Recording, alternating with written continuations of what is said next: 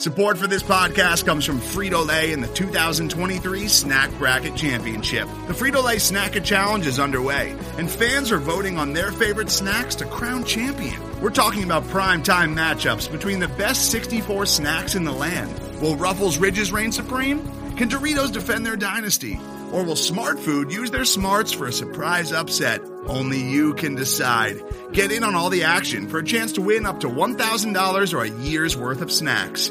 Let your snacks be heard. Just go to fritolaysnacket.sbnation.com to vote and enter for a chance to win. No purchase necessary. Sweepstakes ends April 3rd, 2023. Void where prohibited. Year's worth of snacks awarded in the form of 52 coupons, each good for one bag of chips. See official rules at fritolaysnacket.sbnation.com.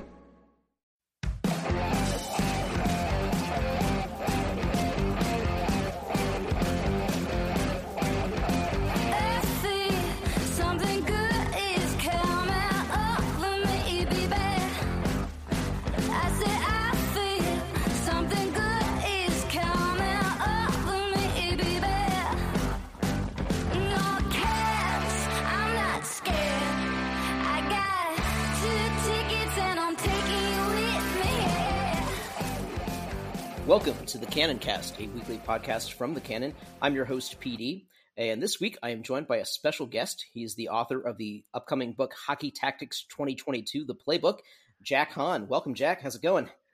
I'm doing well. I just watched the first period of Jackets against Florida, so it's things are definitely going on. They're definitely going, yeah, that's for sure. So we have a lot to talk about in terms of the Jackets system. But before we get to that, I wanted to learn a little bit more about you. So obviously you are this expert on hockey tactics, which is a topic that I find fascinating and something that I don't know nearly enough about. So what got you into hockey? What got you pursuing this particular career path in this part of the game of really focusing on the X's and O's of hockey? So just to give you a little background on myself, I was actually born in China, and my parents and I immigrated to Montreal, Canada when I was 6 years old. And I grew up playing hockey in Montreal, and I was always like one of the worst kids on my team because I started later, and like my parents didn't want to pay for like whether it's like power skating or like additional like skill sessions, and I didn't play in the summer. And when I got to about high school, basically my parents, they let me play for the school team, but they basically just never showed up to my games. And I would take the bus with my hockey bag in the morning, like an hour and a half, and then after my games I would come back home with my hockey bag, take an hour and a half. And during those long kind of pretty lonely bus rides, the overall question that I kept posing myself was like, why was I so bad at hockey? and so this is like kind of like the Joker origin story, because I just like when I was growing up, like there was nobody around to tell me what I was doing wrong, like not even my coaches. So later on, like I coached high school hockey when I was studying business, and I was pretty much set on having just a normal job. And I realized at some point that like having a normal job wasn't that satisfying. So I really, kind of put in an effort to try to have a career in sports. And what ended up happening was, I first started as a writer. So much like yourself, like I would blog, and whether it's about hockey or tennis. And then eventually I got a job as a web writer for the Montreal Canadiens official website. And throughout that year, obviously, you get to see the team practice and play games. And I got to travel with the team on the charter during the 13-14 season, which is, you really kind of learn the ins and outs of pro hockey. And then that experience, it left me kind of unsatisfied in a way that like I figured, okay, well, I've written about the game. Now I actually want to influence it, by coaching. So I spent 3 years as the analytics coordinator / video coach for the McGill University women's team, which is one of the best Canadian university programs historically. Sure. We had a lot of success, learned a lot, worked alongside Peter Smith, who was an assistant coach with the Canadian national team. So a lot of the tactical kind of the fundamentals I learned from him. And then after 3 good years there, I got hired by Kyle Dubas to go work for Toronto Maple Leafs. So over there, I did a bunch of stuff. I worked in player development, did some scouting, and then my last year there, I was actually the video coach, the assistant coach for the Toronto Marlies, and actually I got to coach against Cleveland quite a few times. So I kind of been around the block, and after I left Toronto, I realized there wasn't really anybody in the public sphere who was breaking down the tactical side of the game, because a lot of what I saw was kind of old school, people in the game being very dismissive and saying, well, you didn't play the game, or you didn't coach the game, but they didn't actually do a good job of explaining to you what was actually happening. Sure. And so since I stopped coaching at the AHL level, I've actually been able to make a living just doing whatever I want, and then once in a while write a few things about how hockey works from my point of view. And luckily, people have really enjoyed what I've had to say, and I was able to help a lot of people. Yeah, that's great. And I do feel like there is a void that your writing is filling, because I'm someone who has come to hockey fairly late in life. And when I started writing about 5.5 years ago, I was initially drawn to all of the hockey stats. I was familiar with stats from like baseball and things like that. So that was an easy point of entry. But when it came to the actual X's and O's of hockey, it's something that I still don't know. I've learned more just from watching the game, but still there's so many times where the game just feels chaotic and unplanned, even if I know that it isn't. And so it's hard to know where to start in terms of learning what's actually going on. So that's why something like your book, with all these diagrams and everything, it's super, super helpful. So to talk about your book here a little bit, so you have broken down the schemes for the 2021-2022 season for all 32 NHL teams, which just seems like a mind-boggling task to me. How much time did that take, and how many games per team did you end up breaking down to come up with this? So there's a few elements. So as you were saying, hockey is a really fast and chaotic sport. So a lot of times you're not looking for exact plays, but you're looking for patterns, or you're looking for, like, I would almost say, like, the vibe that a team is giving off, like the kind of things that they want to do as a collective. So, for me, I've been doing this for about 8 years now. So it's certainly, there's not many people out there in the public sphere who have that kind of experience plus the background info. So that really helps. But the other thing that helps is, generally speaking, teams don't tend to change the way they play all that much year over year. And also, teams in the NHL tend to resemble one another. So if you look at my book, which is called Hockey Tactics 2022, the playbook, I have 7 slides per team, covering, whether it's like ozone play, neutral zone, and defensive zone.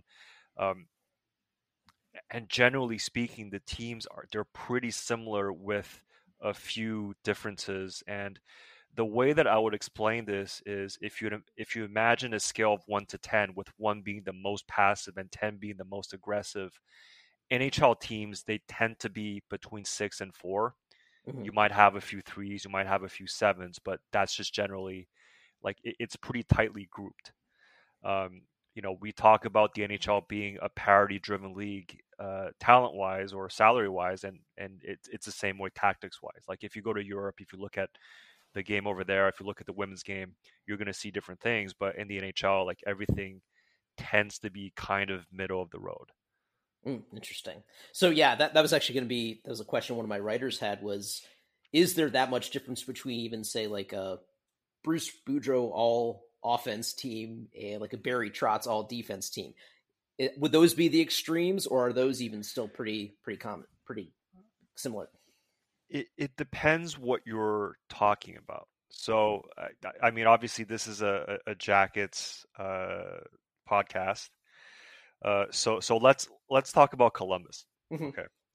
And when you first reached out, I think your first question is like, what was the difference between the Torts era Blue Jackets versus the current era Blue Jackets? Yeah. and I'll talk to you from the perspective of that that Columbus Toronto playing series, Yeah. right?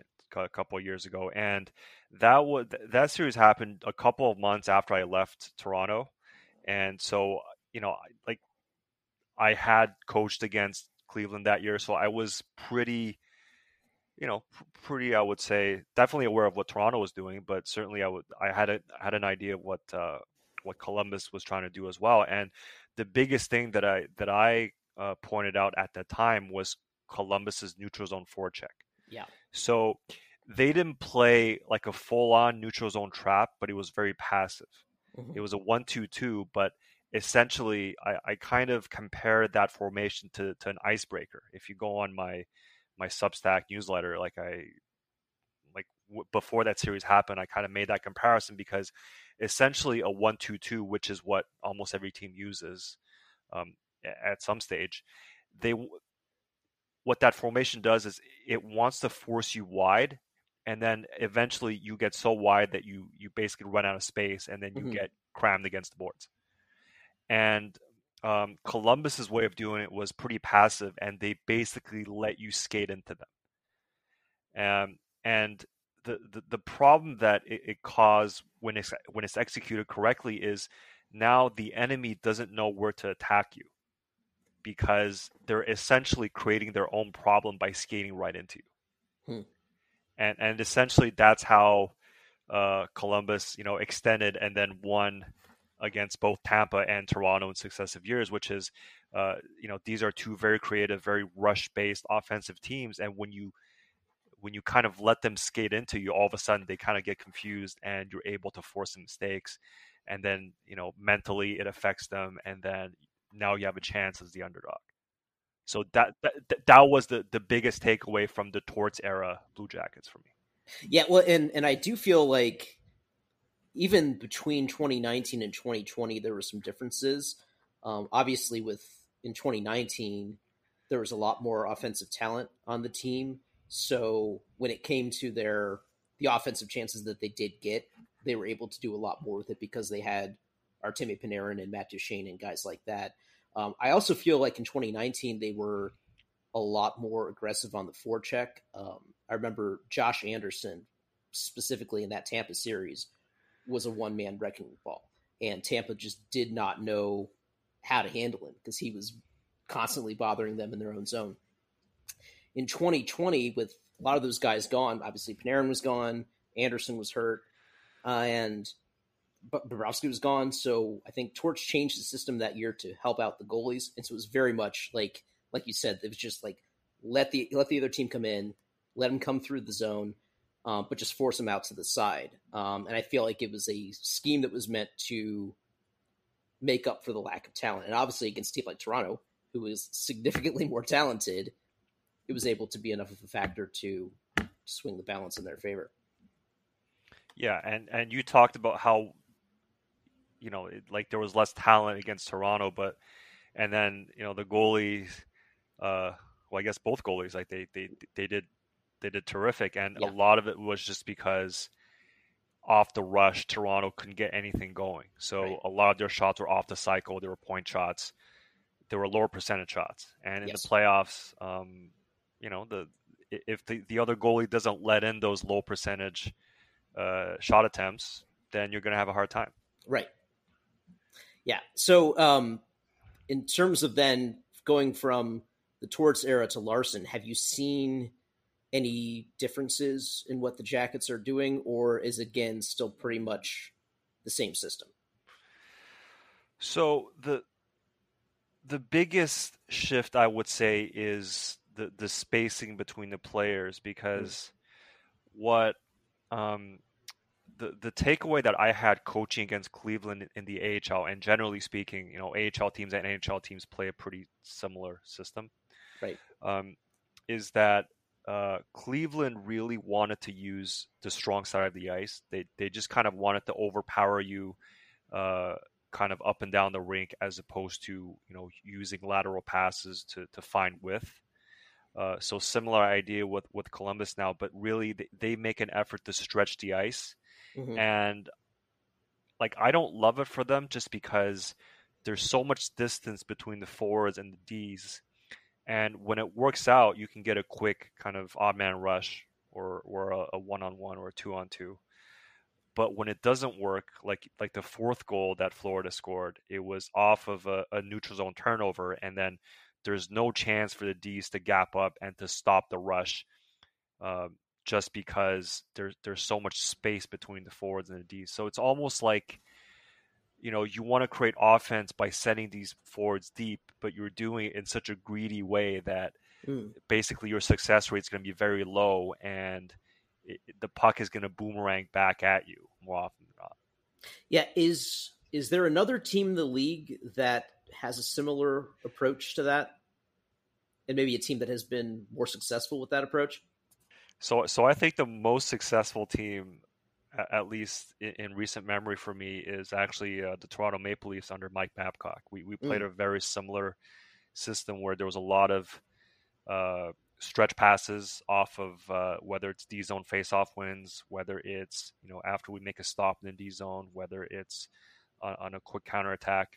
We call it pushing the pace, which is you're trying to get behind the Ds and push them out of the zone. And basically the idea is if you get the puck back in your zone, you want the wingers or the first two forwards, you want them pushing out, and then you want to push the Ds back so that you can break out almost like 3-on-3, and then eventually you get to the neutral zone, and then you're able to find a forward with some speed. So in theory, this is great because it's a really offensive, a really attacking way to play, but in practice, it just leads to a lot of broken plays, and you're just punting the puck very often. Yeah, and that definitely that rings a bell for sure for what we're doing. Today's episode is brought to you by Cars.com. With over 2 million vehicles and 50,000 more added every day, Cars.com will match you with the perfect car for you, your budget, your life, your style. And if you're ready to say goodbye to your current car, Cars.com will get you an instant offer to cash it in. Just start by entering your license plate and get matched with a local dealer who will write you the check. So whether you're looking to buy or sell, just go to Cars.com. It's magical. Hello, I'm Nilay Patel, the editor-in-chief of The Verge and host of Decoder, a business podcast where I interview CEOs about big ideas, the problems that come from those ideas, and how they make decisions. It is also surprisingly about org charts. It comes up a lot. We're launching a new limited series that we're calling the Centennial Series, where I talk to CEOs of companies that are over 100 years old, like Xerox, Barnes & Noble, and more. There's no 100-year-old company that's without its struggles, and it's been fascinating to talk to these CEOs about which parts of these companies' history are important and which parts they can let go. A little spoiler for you, if a company is over 100 years old, there's a lot of drama to talk about. It's been a good time. You can listen to the Centennial Series right in the Decoder feed. New episodes of Decoder are out on Tuesday, and the Centennial Series is out on Thursdays.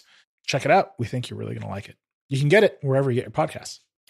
So let's say tomorrow that Jarmo Kekalainen and Brad Larsen brought you into their office and just told you, okay, fix it. What tweaks would you make given the roster that they have? You know what? If I had a silver bullet, I'd keep it for myself. but so here's the thing. Like when I watch a team and I talk about kind of, analyzing teams through vibes, right? Yeah. Because, hockey is a really messy game. And, I'm giving you 7 slides per team, but obviously there's millions of possible permutations of. So the one big question I have when I watch Columbus play is like, what are they trying to accomplish here? Right. Yeah. So there's basically, I would say, 2 really big considerations when you're putting together a system or a team's way of playing, which is 1, you want to maximize what you have, right? Mm-hmm. Yeah. And then 2, you want to cultivate either things that you don't have or cultivate kind of, your younger players in a way that's going to maximize their potential down the road. Sure. So certainly, depending on where you are in your team's cycle of contention, maybe it does make sense to play, and more offensive or play in a way that's going to create more mistakes, but then you recognize that and you accept that, and you accept it as a cost of doing business, and you realize that it's going to help you maybe 2 or 3 years down the road. Mm-hmm. So if you look at a team like the LA Kings, like that's where they're at right now. If you look at a team like Florida, well, they were that maybe last year, but now you see that they've quickly become a real contender. Sure. So things have worked really well for them. If you look at Toronto, like the year that Keefe took over, like for a few months, it was kind of that. Yeah. So you're basically investing in the future. So my question in general, and you would know this way better than I do, but what's the point of what the Jackers are doing? Is it to maximize their existing players, or is it because they got players coming up who play this way and they want to maximize them? That's a great question. And a lot of our writers and readers have been questioning lately, like, what is the plan? I think this is certainly a transitional year. I don't think there was any illusion that this would be a contending team or, even a playoff team. So the fact that they are, 5th place in the division and at Hockey 500 is honestly probably better than what we expected. I think it's a season for just figuring things out, and probably more so on a individual level than on a team level. You have, getting young guys like Cole Sillinger and Igor Chinnikov, getting them reps and seeing what they've got. And then guys like Laine, Domi, and maybe even Nyquist, like figuring out, all right, are these guys that are sticking around, or do they have trade value? That kind of thing. Laine especially, it's a question of, is this a guy that we want to invest in long-term? Can he be a long-term piece? Can he be, what he was touted to be coming into his draft? Or is he not that kind of player that would be worth $7 million a year for a long-term contract? And I think at this point, it's still inconclusive. It's just been a weird season for him. So I think it's trying to figure out what they have in these various players. But at the same time, I also feel like it needs to be a developmental year where we actually see the young players getting better. And that too, I think, has been a mixed bag, because I think sometimes we've seen growth and sometimes we've seen regression. And I don't know if some of that's just kind of the natural process with a young player, that they're going to have their ups and downs. I can't tell enough to know if the coaches are actively helping them or hurting them in that regard. But I think it's, they're not, I don't know that they're trying to install any kind of system like that. I think it's more just about evaluating the players, but I'm not sure that Larson is putting all the players in the best position to succeed. I think some players have blossomed under him, but others have been kind of stagnating, and that's been a little disappointing and frustrating to see.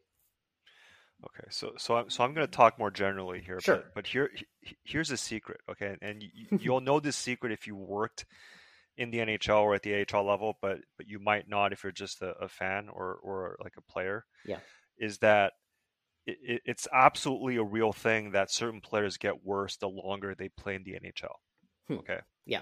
And you see it, and you suspect that the team hasn't done a good job developing them, or whatever reason they've lost their confidence or whatever. But let me explain to you why this actually happens. And it's not because you get physically weaker, because obviously NHL players are the best conditioned hockey players in the world.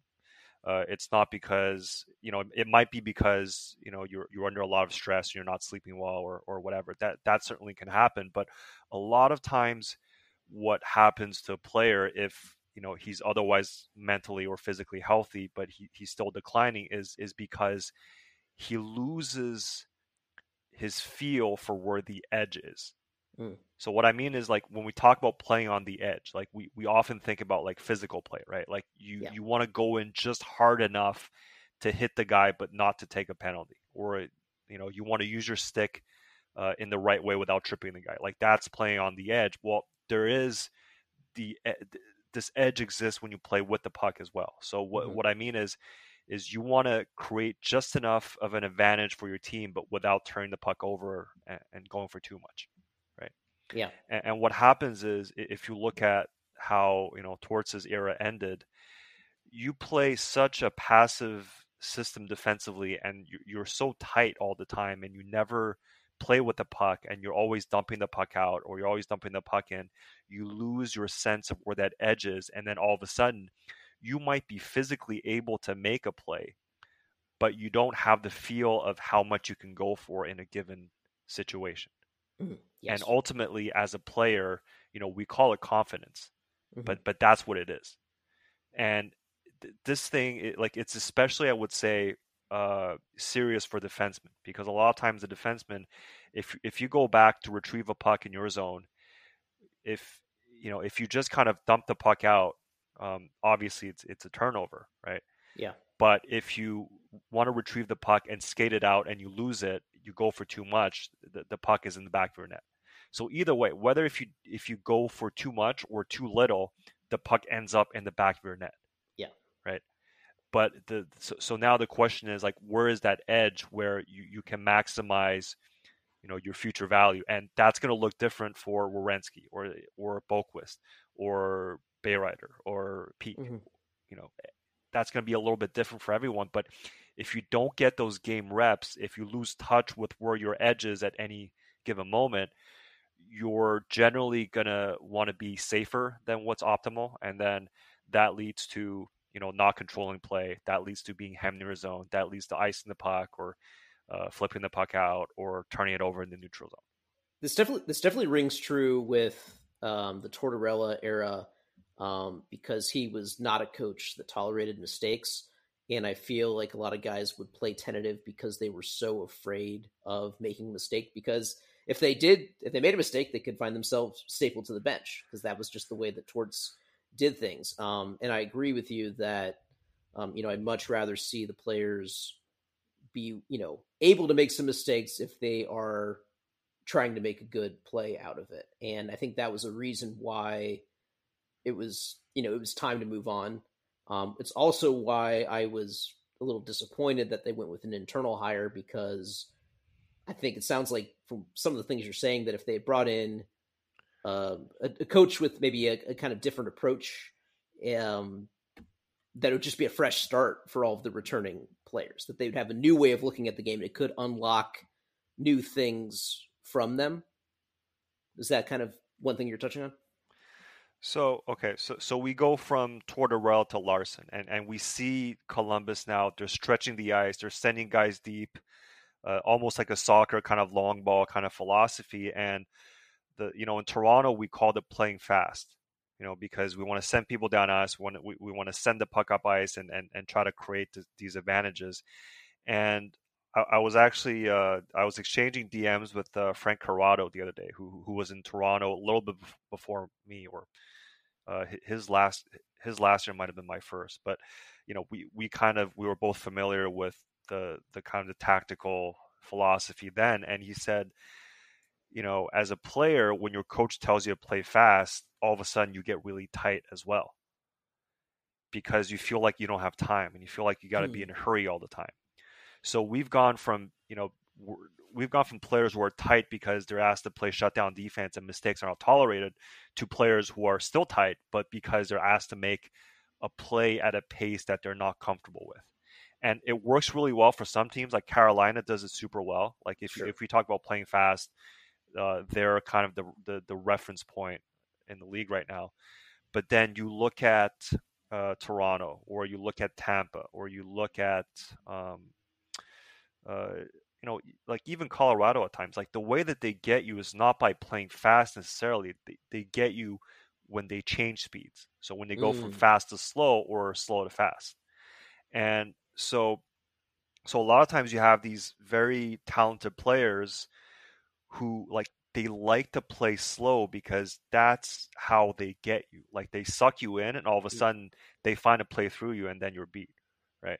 Yeah. And so when you have a coach that's very kind of into like playing fast, all of a sudden that playing slow aspect, maybe it gets a little bit neglected.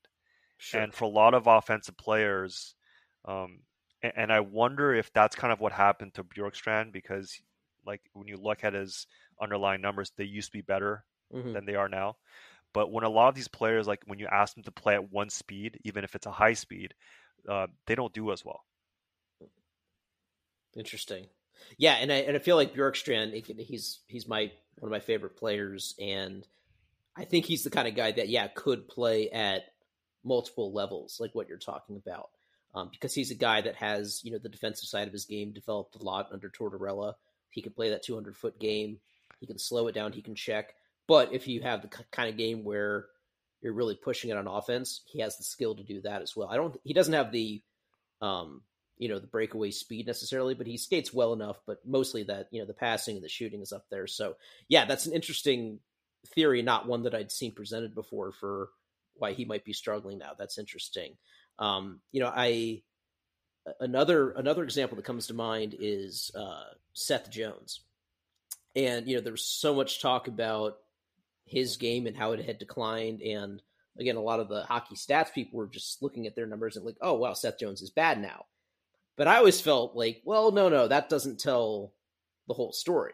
Because one thing I would point out is, well, his numbers changed because the role he was playing in changed. Because all of a sudden, the Jackets went from being a positive possession team to being a team that was passive and allowing zone entries and things like that. But he was doing what he was asked to do. And I thought, well, yeah, if you get him into a new system in Chicago, he's likely to have a bounce back season because he'll be asked to be doing different things. And from the looks of it, especially once they made their coaching change, that has opened up his game a little bit. So I actually wrote about Jones over the years, first for my newsletter, but then for one of my ebooks, the Hockey Tactics 2021. I had a whole chapter on him. And the thing with Seth Jones is you watch him, like obviously he's big. He's got a long reach. He has a great defensive stick, very good shot, moves the puck really well. Makes good reads, especially with the puck. But the thing that he struggles in is the number one thing that you have to have as a defenseman, which is you have to be able to match speeds with the threat that's attacking you. Yeah. And basically Seth Jones, for me, he gets a failing grade in that. Okay. So great with the puck, really good shot, really great defensive stick. But if you're attacking him with speed, Seth Jones struggles. And the way to maximize Seth Jones is for him never to be targeted one-on-one on a rush. So if you think back to Tortorella's, 1-2-2, it was a 4-man defensive box. So Seth Jones was seldom exposed one-on-one. Right. If you look at Chicago this year, where he was a total dumpster fire the first 20 games or whatever until Colton got fired, they played an aggressive 1-2-2 where he was defending a lot one-on-one. And he was getting lit up. And now, under Derek King, they've been more passive. They've kind of gone back to that 4-man box that Columbus used under Torts. And all of a sudden, oh, well, Jones is doing a lot better. Well, yeah, because we've systematically made an adjustment so that his biggest flaw doesn't get targeted as often. Yeah. Oh, interesting. One more question about coaching. Shortly before training camp, the Jackets had to make a assistant coaching change. They let go Sylvain Lefebvre, and they promoted Steve McCarthy from their AHL staff to the Columbus staff to coach the defense. How disruptive would that have been to happen at that point and to bring in a coach still relatively green? Could that be a reason why the defense is struggling, or would a lot of that be falling on the head coach anyway because it's his system? Actually, it's kind of a funny story because I used to play hockey with Sylvain's son, Jordan, really nice guy. But so Jordan was he was a postgraduate student at McGill, and he would organize like the weekly staff hockey games. Really nice guy. Never met Sylvain. He coached Montreal's AHL affiliate. Right. And basically the team was not very good when he was the head coach. And then he was the assistant coach for San Diego. And I think the team was not terribly good. So I don't know. Like it's one of those things where if the way that your season's going is resting on an assistant coach, that probably means that your process is not as sound as it could be. But I'm just an outsider speaking there. But yes, do the assistants how much input do they have on scheme, or are they more coaching technique, or does that just depend on the coach himself? It depends on the coaching staff. Some head coaches give their assistants more authority or more leeway, and generally, I would say the assistant coach's biggest job is to be close to the players and give feedback. Mm-hmm. Because a lot of times the head coaches have a lot on their plates. They may be overseeing, how the team is playing overall, but they also have media to do. They have a lot of, conversation that needs to happen with the GM and so on. So a lot of the actual going over video with the players or talking to the players or, sometimes even, power playing PK, those things would fall on the assistants. Okay. Well, and in that case, I think actually McCarthy could be a good fit because, he was playing in the AHL as recently as 5 years ago and was even a teammate with some of these guys on the Monsters. So he could relate to them in that, for such a young team to have a young coach on the staff, I can see that as an advantage. One last question to get back to kind of general theory here.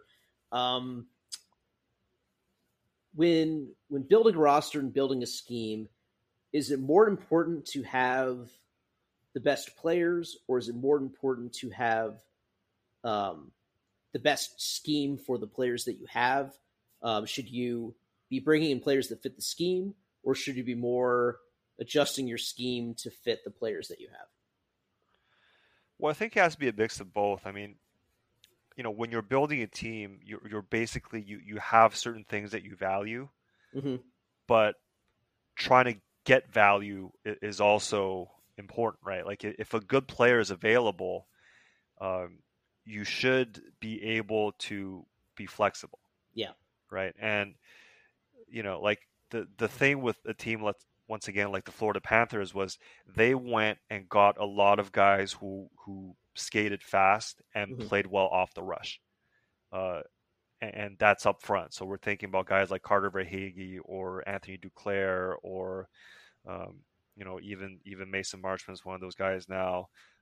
Sam Reinhart, Sam Bennett, who, didn't get to play off the rush all that much in Calgary, and all of a sudden you see him coming out of his shell. Mm-hmm. Yeah. So it definitely helps to have a clear idea of how you want to play, and then you can maybe find those players that are being either undervalued or players who are being a little bit stifled, and you can bring them in.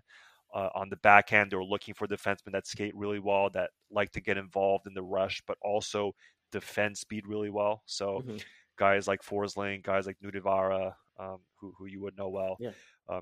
Not big guys necessarily, but guys who could match speeds and angle off the puck carrier and so on and so forth.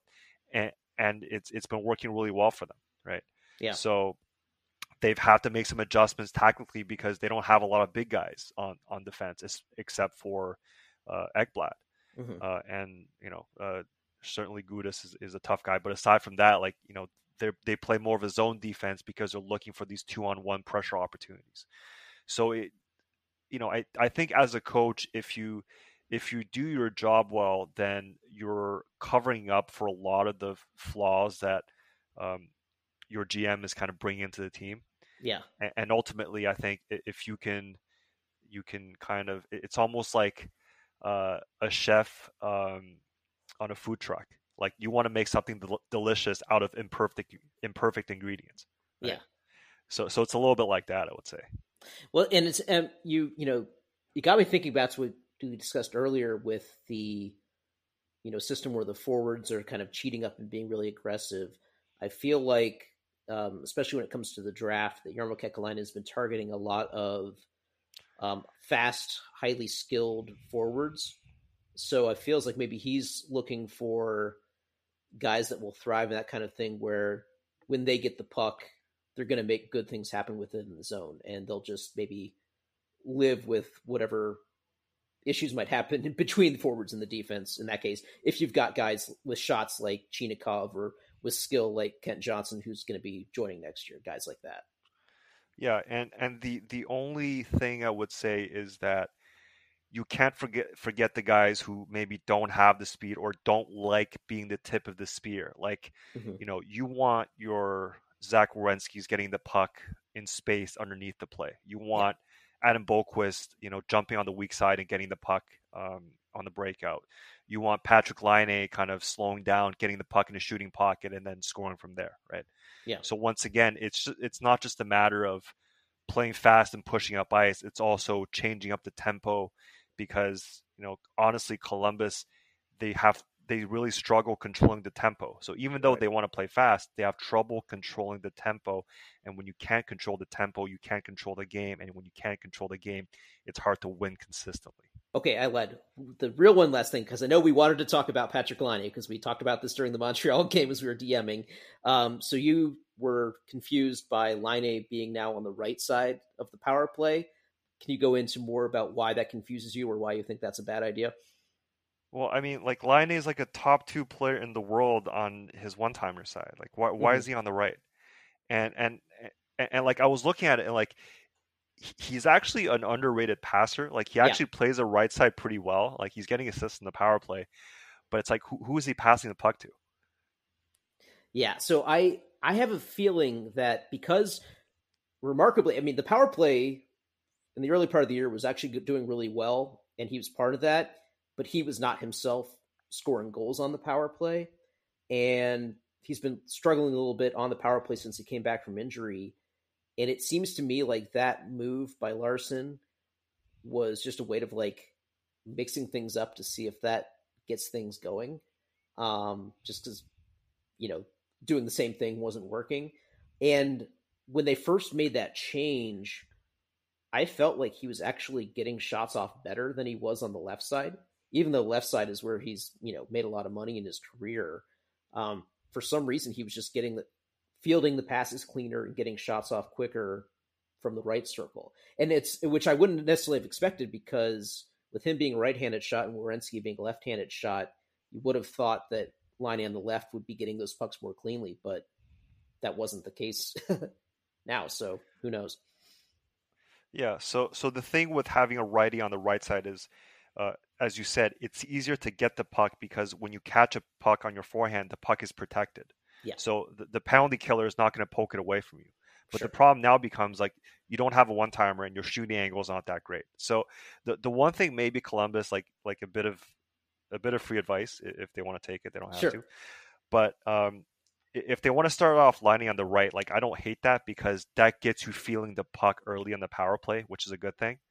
But then as soon as you have one shot attempt, flip the formation so that Laine ends up on the one-timer.